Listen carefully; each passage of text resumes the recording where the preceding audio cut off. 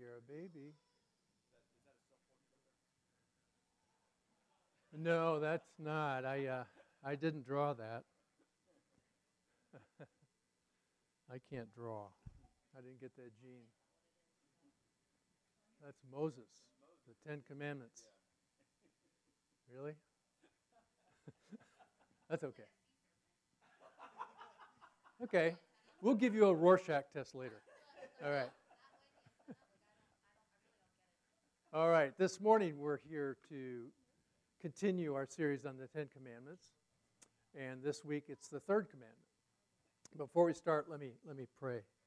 Father, we do thank you that you are so good to us. You have given us your whole Bible that we can read and study for all of our life and still never finish it and still never plumb all the depths that you have for us. It is indeed an amazing thing. So help us this morning just to learn a little bit more, to consider a little bit more than we know now, and to add to our wisdom and understanding of your word and who you are and who we are in you. And we pray all these things in the precious name of our Lord and Savior, Jesus Christ. All right, so this week is the third commandment.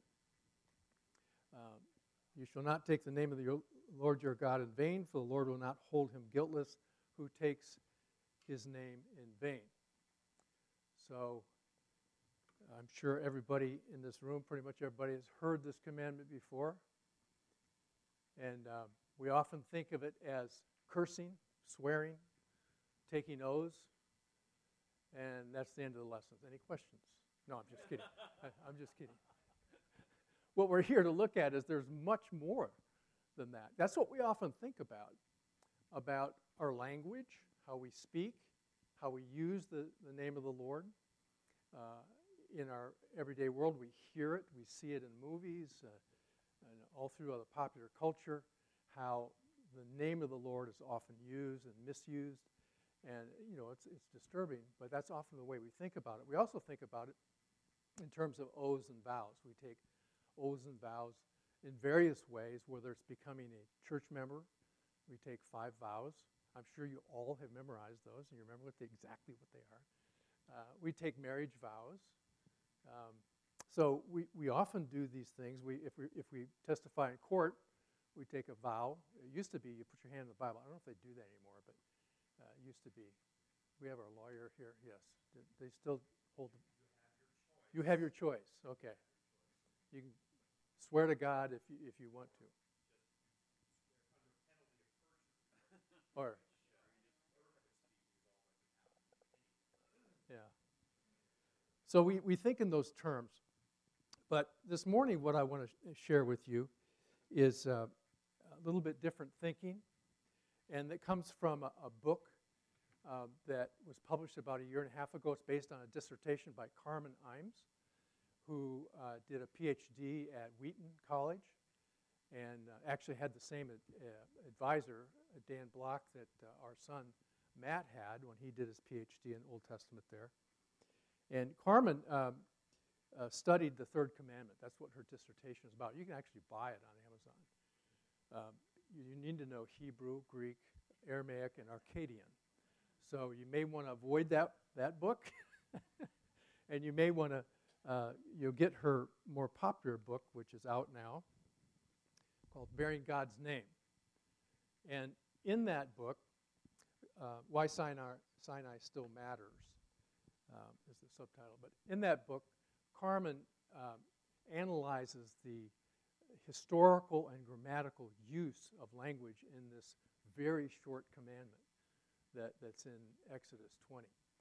And in it, she discovers that the English word take probably is the wrong word to use. And it'd be more accurate to say that we lift up or carry the name. But that sounds kind of odd. We don't think about carrying names or lifting up names in that way. So it's a little bit different thinking. But she's analyzed this, and that's what her dissertation is entirely about. So we're going to examine that and see how that connects.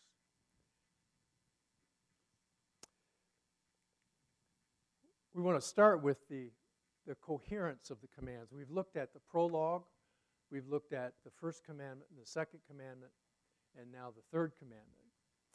And there's a coherence of these commands. We often think of them as being very separate. First of all, they're not numbered like that. We do that. This is Yahweh speaking to his people. And he says, I am the Lord your God who brought you out of the land of Egypt, out of the house of slavery. There's connections between the prologues. First, he's introducing himself. I'm Yahweh, your God, your rescuer, the one who saved you. That's who I am. You shall have no other gods before me. He's separating himself from the rest of the cultures, the rest of all the pantheons of gods, and virtually every culture back then and even moving to the forward. People groups make images of gods that they believe rule their world. And sometimes there's often many, many gods. There was even a rat god in Egypt. I'm not exactly sure why, but there was one. And thirdly, you should not make, the one we looked at last time with Sean, you shall not make yourself a carved image and so forth. And we think of that as the image prohibition. And also not to worship those as a part of that prohibition. You don't make them, and you don't worship them. And then finally now, don't misuse my name. Now in the context of the Israelites, is important to think about, because think about their situation. They're in bondage and slavery for 400 years. It started well with Joseph being promoted and having a lot of authority, but somewhere along that 400 years, it changed dramatically. And they became more and more and more enslaved to the point where we read the account in Exodus of their situation was pretty grim, pretty difficult. But 400 years, just think about it. I mean, the United States has only been around for 250. There's only been people from Europe who colonized this land 400 years. So this has been a long time in this culture and in this time that they were at. In a sense, we can see that Yahweh is reorienting them to who they are, what their identity is, and who their God is, and in fact, who the only true God there is. As we've seen in our study of Kings, there is a battle between people groups in terms of whose God is strongest, whose God is true, whose God wins. And over again, Yahweh is showing that I am the only true God. You shall have no other gods before me. It's also important in our context to understand where we are, and in effect also where they were as Israelites later on, when they basically abandoned the faith in Yahweh and fell into idolatry and in fact worshiping other gods and in fact making images and in fact bowing down to them. It becomes important to understand where we are in our fallen state, where we started out at the beginning, what God's intention in creating us was for. So we're going to look at both the creation and creator distinction in Romans 1, and then after that we're going to look at Genesis 1 to just remember what an image bearer is. So in Romans, Paul writes, "For the wrath of God is revealed from heaven against all ungodliness and unrighteousness of men, who by their unrighteousness suppress the truth. For what can be known about God is plain to them, because God has shown it to them. For his invisible attributes, namely his eternal power and divine nature, have been clearly perceived ever since the creation of the world in the things that have been made. So they are without excuse. For although they knew God, they did not honor him as God or give thanks to him. But they became futile in their thinking, and their foolish hearts were darkened. Claiming to be wise, they became fools and exchanged the glory of the immortal God for images resembling mortal man and birds and animals and creeping things. Therefore God gave them up in the lusts of their hearts to impurity, to the dishonoring of their bodies among themselves, because they exchanged the truth of the God for a lie, truth about God for a lie, and worshipped and served the creature rather than the Creator, who is blessed forever. Amen. So Paul here is giving a summary of man's fallen nature. We've become fools. We make our own view of God instead of the one he graciously has given us. We've basically become the pot telling the potter what's going on, what's real. In Isaiah 29:16, God says to the people, you turn things upside down. Shall the potter be regarded as the clay? That the thing made should say of its maker, he did not make me. Or the thing formed say of him who formed it, he has no understanding. And lest we think we're reading about other people, this is the same world, it's the same God, we're the same kind of people. It's important for us to keep that in mind. Especially when we think of, well, I wouldn't have done that. I wouldn't have done what the Israelites did in the desert after God had done all these marvelous things. Probably would have.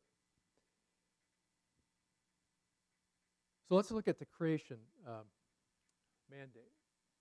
It really has three aspects. There's a plan, there's a scope, and there's a blessing in the creation. Going back to Genesis chapter 1:26, then God said, let us make mankind in our image, in our likeness, so that they may rule over the fish in the sea and the birds in the sky, over the livestock and all the wild animals, and over all the creatures that move along the ground. So that was the plan. The Godhead had reasoned this is what they're going to do.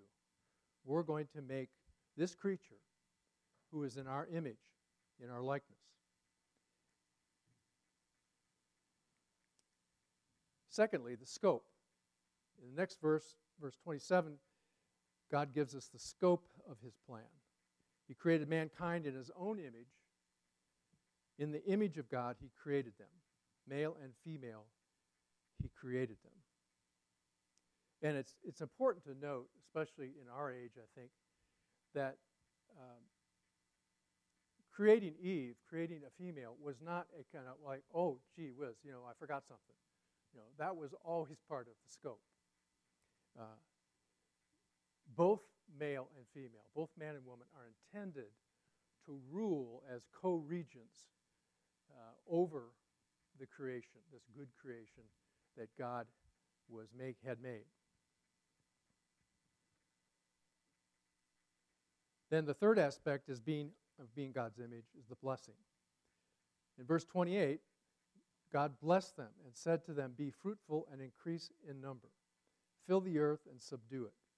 Rule over the fish in the sea and the birds in the sky and over every living creature that moves on the ground. This gives us the implication of what God's image, being God's image, means. Be fruitful, increase, fill, subdue, and rule. And it's interesting to note that one thing he doesn't say in this, you're going to subdue and rule over all these creatures and this creation that I've made. But he doesn't say, I want you to subdue and rule each other. They are meant to rule the creation together in cooperation. They were designed to work side by side in their creation mandates of increasing, filling, subduing, and ruling. Now, taking that forward, we see where people got off track and they started to make images. And this is typical of an ancient Near Eastern people group where they have a king, a ruler of some sort, a potentate, whatever their title is, and they make a statue to him.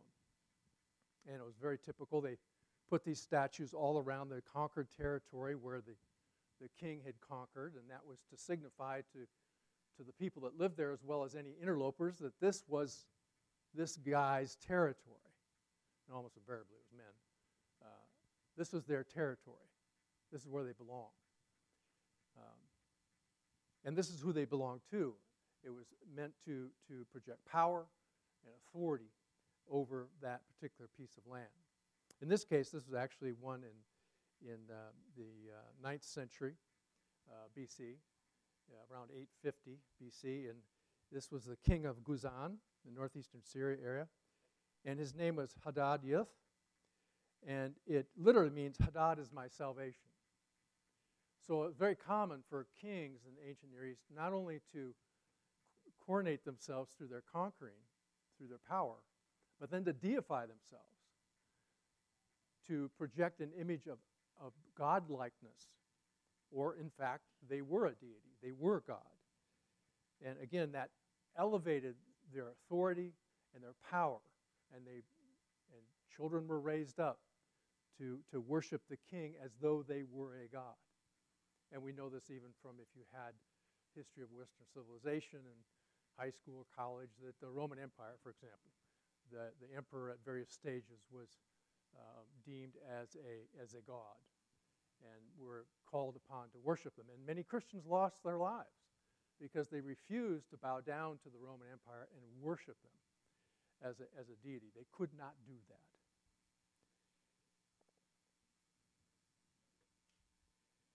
And worship was very different in the ancient world. This is a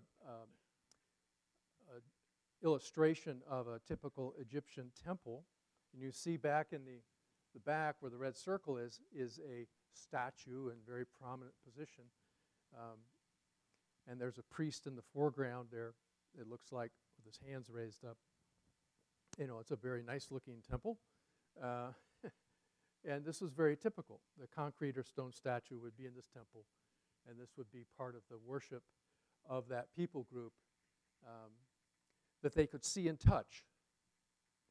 And this, in part, explains why the Israelites, even after God had done these miraculous things and brought them out of bondage, you say, how could they, get a bunch of gold and make a golden calf and worship it? How could they do this? Well, that's after 400 years of this cultural influence. It was, we need a God to protect us. We need a God that we can see and touch and that we can worship. And being that food was pretty important, fertility was pretty important, so we need a God of fertility that signifies health and well-being and food and sustenance. And so it was very easy for them to slip back into what they knew when Moses was absent for so long, talking to the Lord on the mountain. So it's important to realize where they came from. Now, so we can basically take the prologue, I'm your rescuer, I'm your God, I'm Yahweh, and you shall have no other gods before me, what we call the first commandment, and the prohibition against images as the second commandment, and roll those together, basically, into one. Worship only Yahweh. Worship only Yahweh. And there's going to be no images because you're different. Because I'm different. I can't be captured in an image. My glory, my power, my divine attributes cannot be made into something that you make. It can't be done. It diminishes me.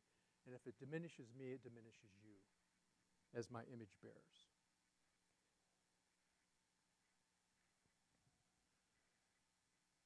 He says from Isaiah 46, remember the former things, those of long ago. I am God. There is no other. I am God. There is none like me.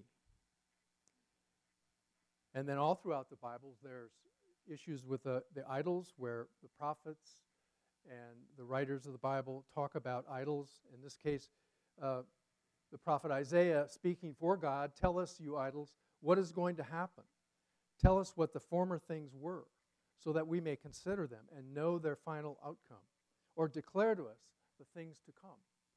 And that's the challenge that we saw Elijah give, in a way, isn't it? When he's challenging the gods of Ahab, Baal, and he's challenging them to do something. And they can't. They're not real gods. They're just statues. They're just dumb and mute, and they just stand there. So in this case, they can't tell us the future of what's to come. And that's one thing that's really distinctive about the Judeo-Christian tradition and faith, both for Jews and for Christians, is we stand on a religious tradition that's built on history. It's falsifiable. If you can find something in history, the most prominent example is that Jesus didn't rise from the dead. It's an historical issue. Did he live? Did he die? Was he raised again? If you can prove that he didn't live, or he didn't really die, or he was not resurrected, our faith is falsifiable. No other religion puts that claim out there, very much mimicking what God has done in his drawing out of the Egyptians and building this faith in them. He wanted to establish himself not as a human king, human design king, but as the true king. And he would make, instead of dumb images and statues to place around his territory, he'd make living images, going back to the creation mandate. We are image bearers. And his purpose was to make images that are alive, that move and talk, and represent him in the world, and eventually cover the world. He's already made an image of himself. That's you and I. Okay. And just as a point of reference, you could see the difference even in the worship tabernacle and then later the temple of how it was designed. There is no statue.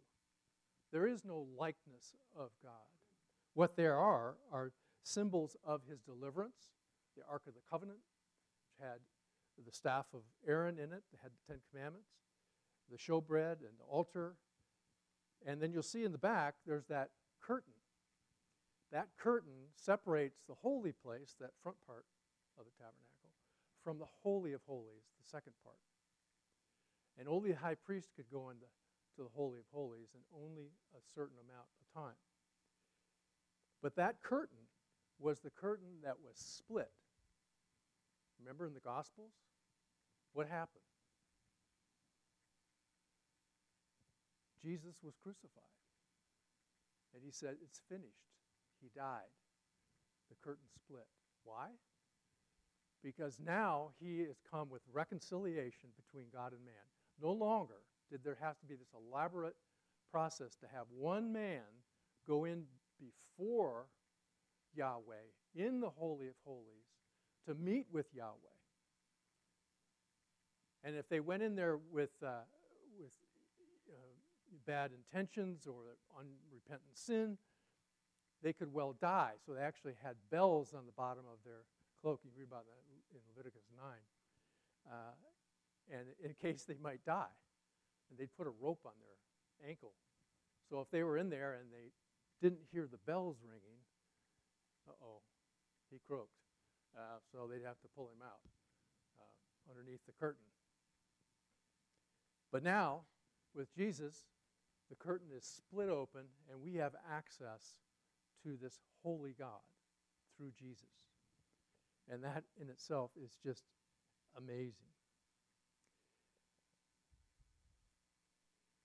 And we're going to talk about priesthood for a little bit. But I want to revisit a verse that you have seen now for, I don't know when Dan introduced this, 2 years ago at least? Yeah, a long time ago when we were considering building the building, we started talking about 1 Peter 2:5. You yourselves, like living stones, are being built up as a spiritual house to be a holy priesthood, to offer spiritual sacrifices acceptable to God through Jesus Christ. And of course, Dan has labored to make us understand, help us understand that new building over there It's great. You know, it's really great. I mean, but it's just steel and glass and concrete and wires, things like that. It's going to be great, and it'll be great to be in there. And I can't wait. But that's not God's spiritual house. His spiritual house is built out of living stones. You and you and you, all of us.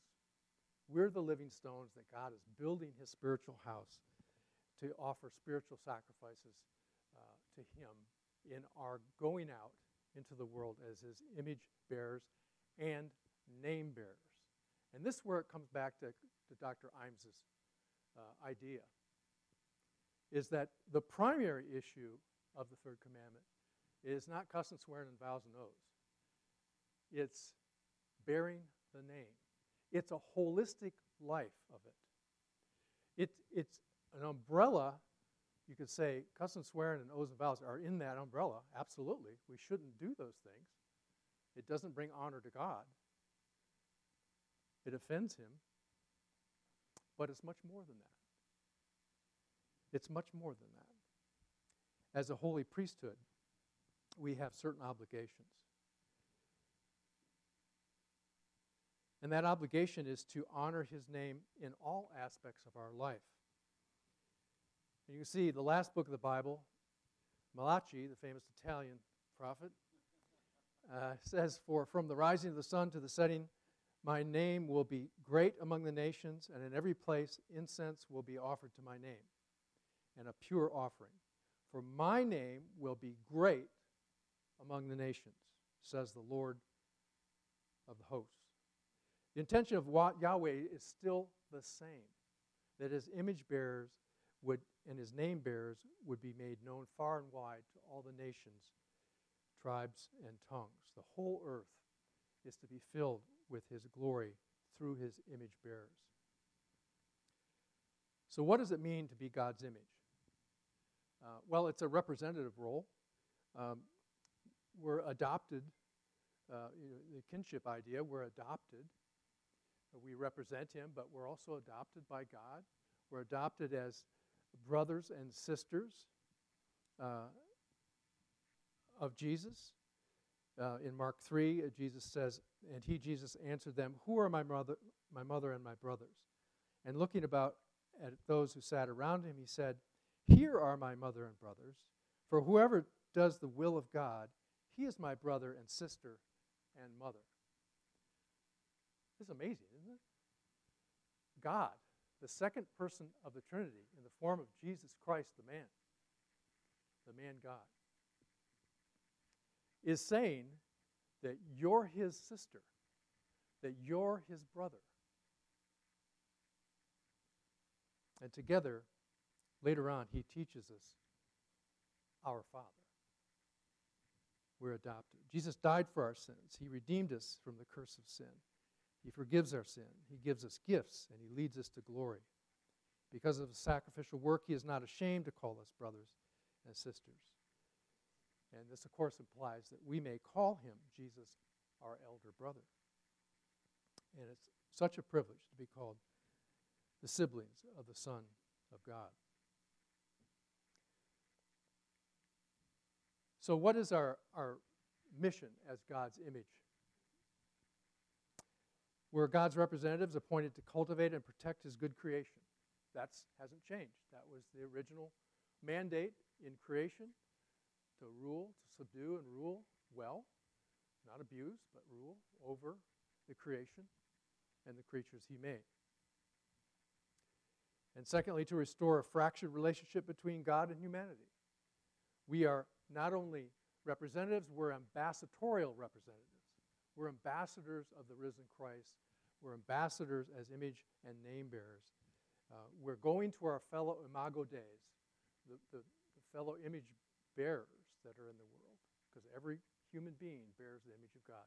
No matter how depraved, no matter how awful they may be, they bear that image, as flawed and marred as it might be. But it is our hope and our desire that they become a name bearer, that they understand what their image bearing means and how they are to comport themselves. I'm going to dip back into the Old Testament a little bit and to see, in case you hadn't studied this for a while, in Exodus 28, God tells us how the high priest is supposed to be dressed. And in the very first part of it, he has a turban that is made out of gold with a gold plate, and it has you notice that in the middle it has a round circle, and in that circle is stamped holy, belonging to Yahweh. That's what that Hebrew up there is for anybody that reads Hebrew. You'd read that, of course, right to left. So Yahweh is on the left. That's the first three letters. And then that little apostrophe with that upside-down kind of L, that's called a lamed. And that lamed is there to signify ownership. So this priest is saying on here, I belong to Yahweh. I am set apart. I am holy for Yahweh's service. And then in addition, he represents the people before Yahweh. In the same way, he has stones on his breastplate. These are one each for each tribe of Israel. And it's close to his heart. And in Exodus 28:29, so Aaron shall bear the names of the sons of Israel in the breastpiece of judgment on his heart when he goes into the holy place to bring them to regular remembrance before the Lord. He carries the name of Yahweh on his head and the names of the 12 tribes on his breastplate. In addition to that, he has on his shoulders, you can kind of see those little black things on his shoulders. Those were the names of the 12 tribes with a little Aleph in there, the Lamed, and signifying that they belong to Yahweh. And those are on his shoulders. So Aaron is a type of Christ, a forerunner of the great high priest who truly perfects us, or perfectly represents us to Yahweh and perfectly represents Yahweh to us. So in the same way that Aaron and then the following his sons and all the Levitical priesthood then on, they represented the people to Yahweh in the temple, and they represented, outside of the temple, they represented Yahweh to the people.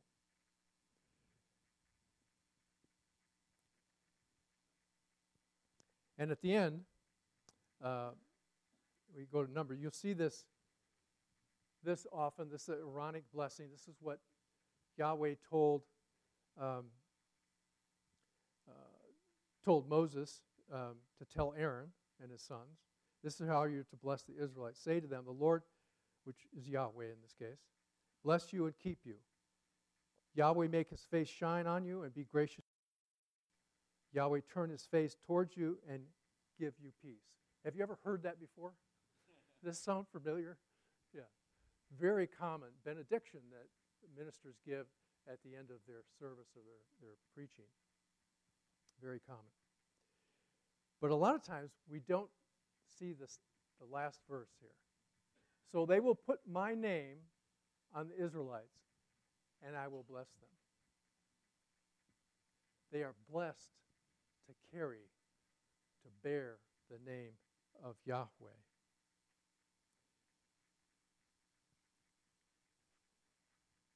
So we're going to go back to Exodus 27, that verse, and this is actually Carmen Imes's translation.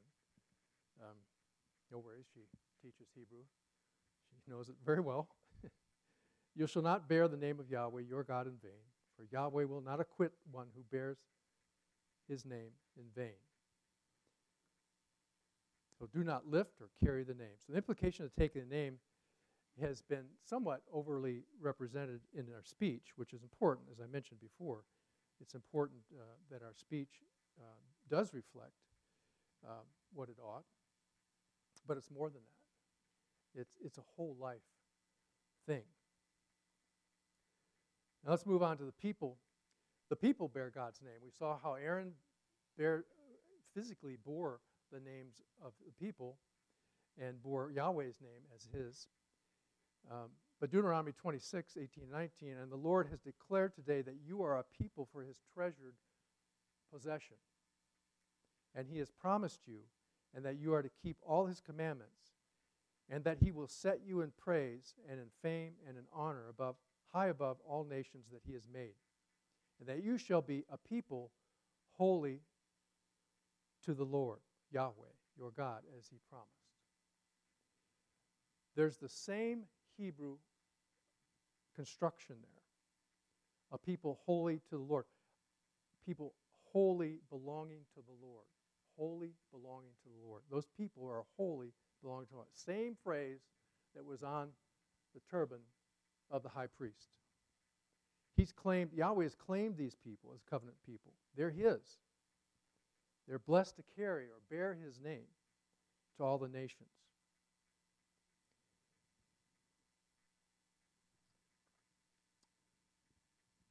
So that brings us back to 1 Peter 2, how the living stones should live.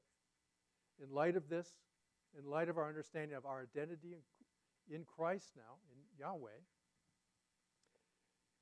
Peter says, therefore rid yourselves of all malice and all deceit, hypocrisy, envy, and slander of every kind.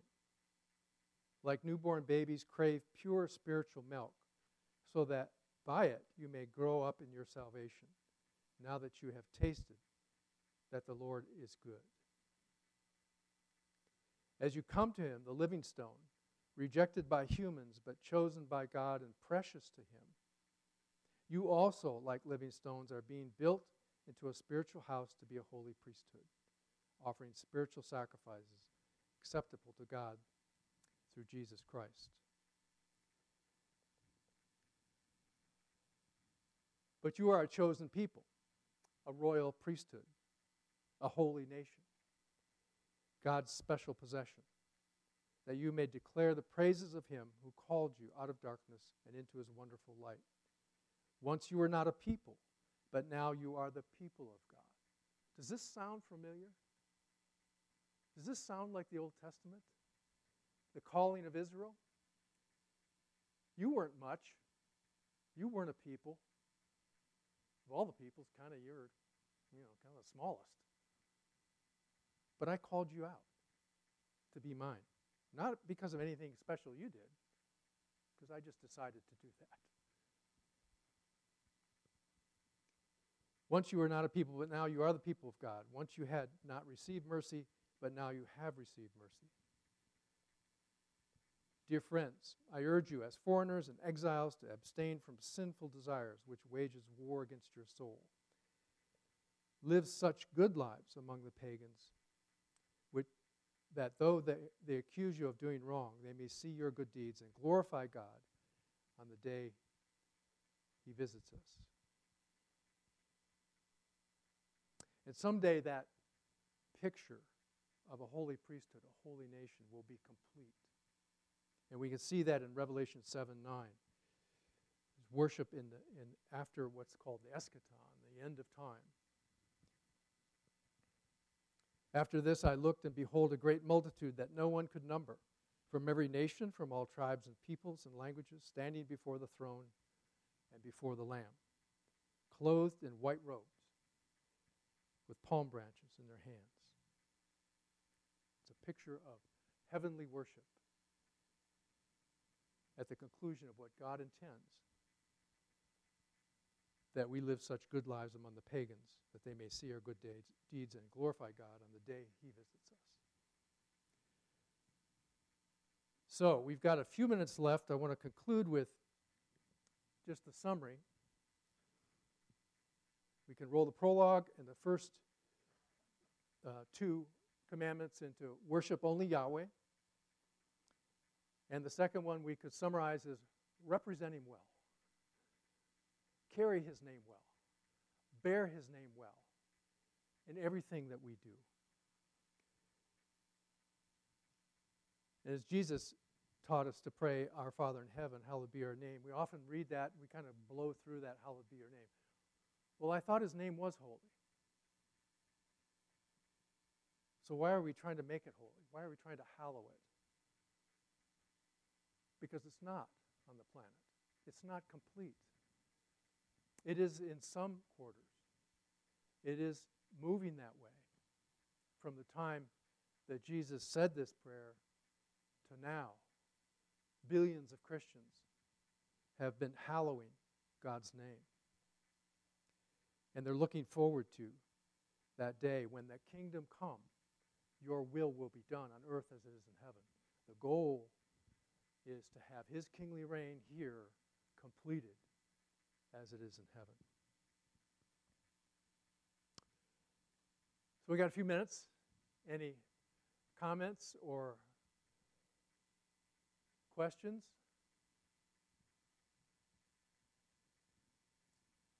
Seems strange or new or different or the same or? It was definitely new. I had not heard it taught that way. Well, thank Carmen Imes. She worked very, very hard on this. She's really made a change, I think, in how we're going to translate the Bible from Hebrew to English. Right now, I looked up this week, I looked up, I don't know, 20 English versions, and they all had either, well, they had predominantly take the name. A few, 2 or 3 of them had misused the name, you know, so which is good. I mean,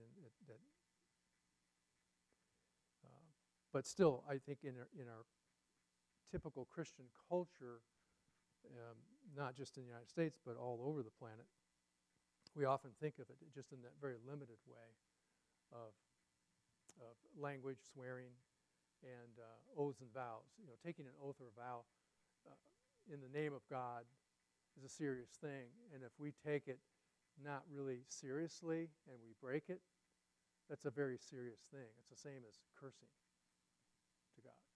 You might as well just blaspheme him because that's how serious he takes his name. And we should take it seriously. Yeah. Scott.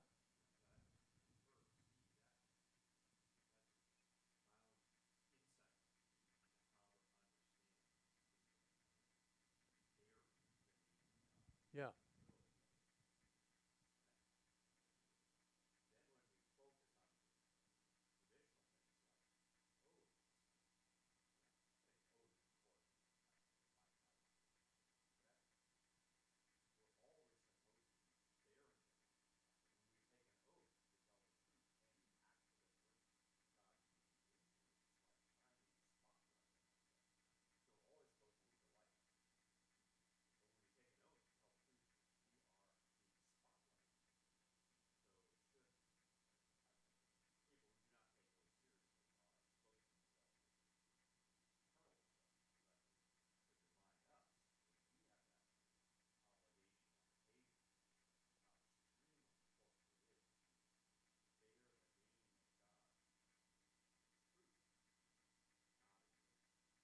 Not in vain. Right, exactly. In truth.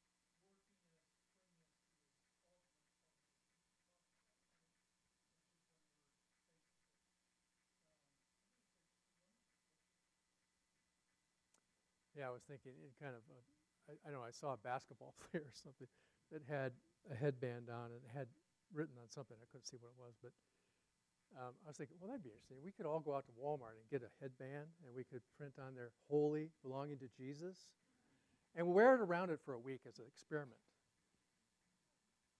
We'd probably be on the news, right? Crazy Christian cult in North Raleigh has headbands.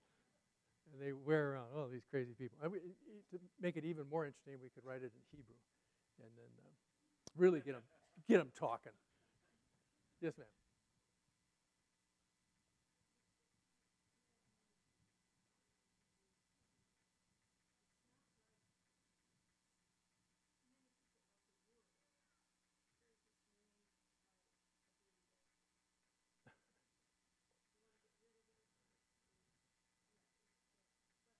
Wesley thought that was pretty funny, the dirty diaper thing.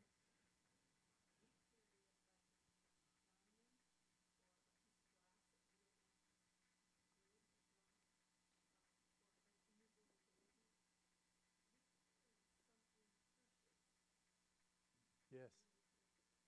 Yes. I mean, if you didn't hear that, she's saying that we're carrying something very precious, and it seems like sometimes we carry it around like a dirty diaper, and we want to get rid of it or hide it or throw it away or cover it up. But did I represent that correctly? But we really should be carrying it around as a precious stone, a precious diamond, and even that wouldn't capture the value of it, would it? Yeah. All right. Well, we're a little over, so let me conclude us with prayer. Father, we do thank you that you have not only made us as your image bearers and sent us out in the world, but you further have sent Jesus to call us to be his name bearer to the ends of the earth. And we long for that day when all the people groups around the world have been represented in your kingdom. And whenever that is, and we pray for perseverance to the end, to take the gospel message to whomever is in our path, in our neighborhoods, in our cities, our nation, around the world. And help us to have a more profound and circumspect thinking about our activities in the world and how we represent Jesus to those who don't know him, as well as to our fellow image bearers and name bearers, how we represent Jesus to them as well. We pray all this in his name.